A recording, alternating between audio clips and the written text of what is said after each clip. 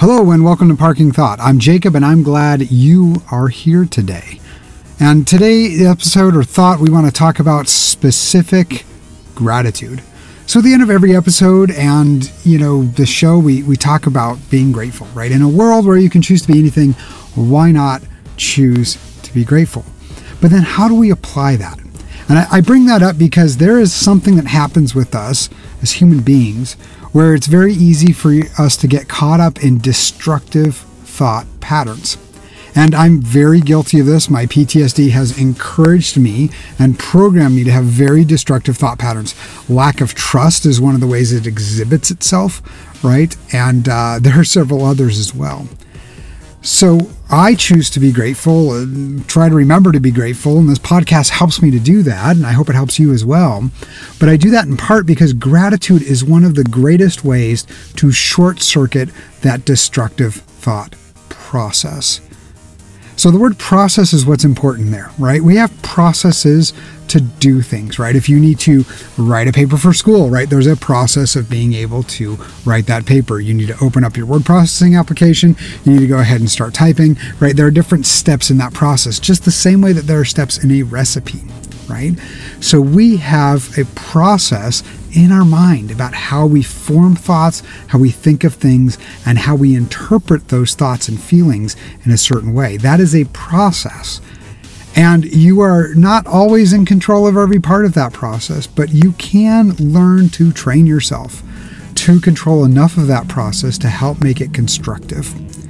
Now, we're raising teenagers, right? I've got a 19-year-old, she's out of the house, and she's doing reasonably well, but still needing some guidance, and that's awesome, right? Glad to be a valuable part of her life, even though she's not physically present.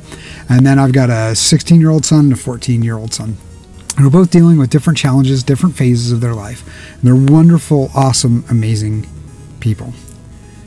But the 16-year-old, we were having a conversation casually last weekend, and I kind of mentioned, you do realize you have 26 months left in the house. And it just hit him. And I think that was asking him to grow up a little faster than what he was expecting, right? The idea that he would be leaving home soon, because 26 months is not a whole lot of time for him to prepare. So I brought that up in an attempt to get him to prepare, but there's a lot of things going on and challenging his life. Like 16 is hard. And, last night he was laying up, and I felt prompted to head up to his bedroom and just talk to him for a bit. And I did most of the talking. I tend to do that when I engage my kids. Hopefully they don't mind too much. But I wanted to share a message of love and hope and kindness. And I asked him what he was dealing with, and he said everything, right? And that was an indication to me that he is probably following, at this point in his life, a destructive thought pattern.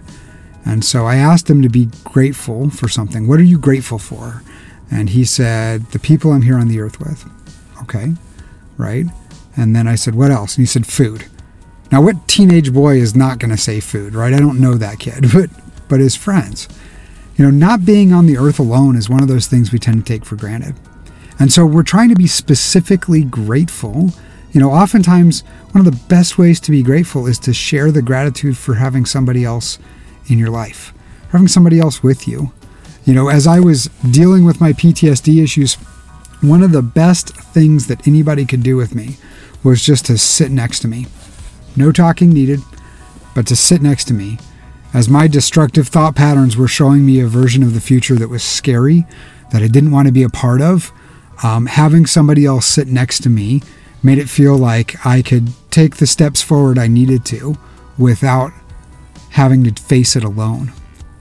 And so, at work, when I take the time to be specifically grateful, I do it often when it's for people I don't necessarily naturally get along with, right? I've mentioned before on this podcast, there was one lady I worked with and just always had great shoes. And being able to compliment her about her shoes gave me the opportunity to find other ways in which I could be grateful for her contributions, even though some of them didn't jive well with the direction we were going as a team, or didn't jive well with the processes we had in place. But she was still contributing, and she saw herself doing that. And I can be grateful for people who put that much work into their contributions.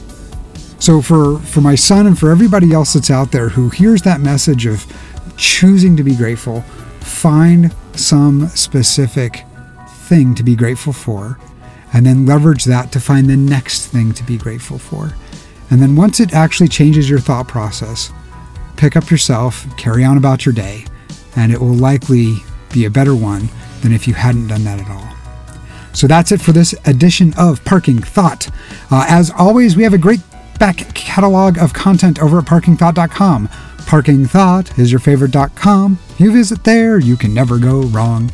And please remember that in a world where you can choose to be anything, why not choose to be grateful?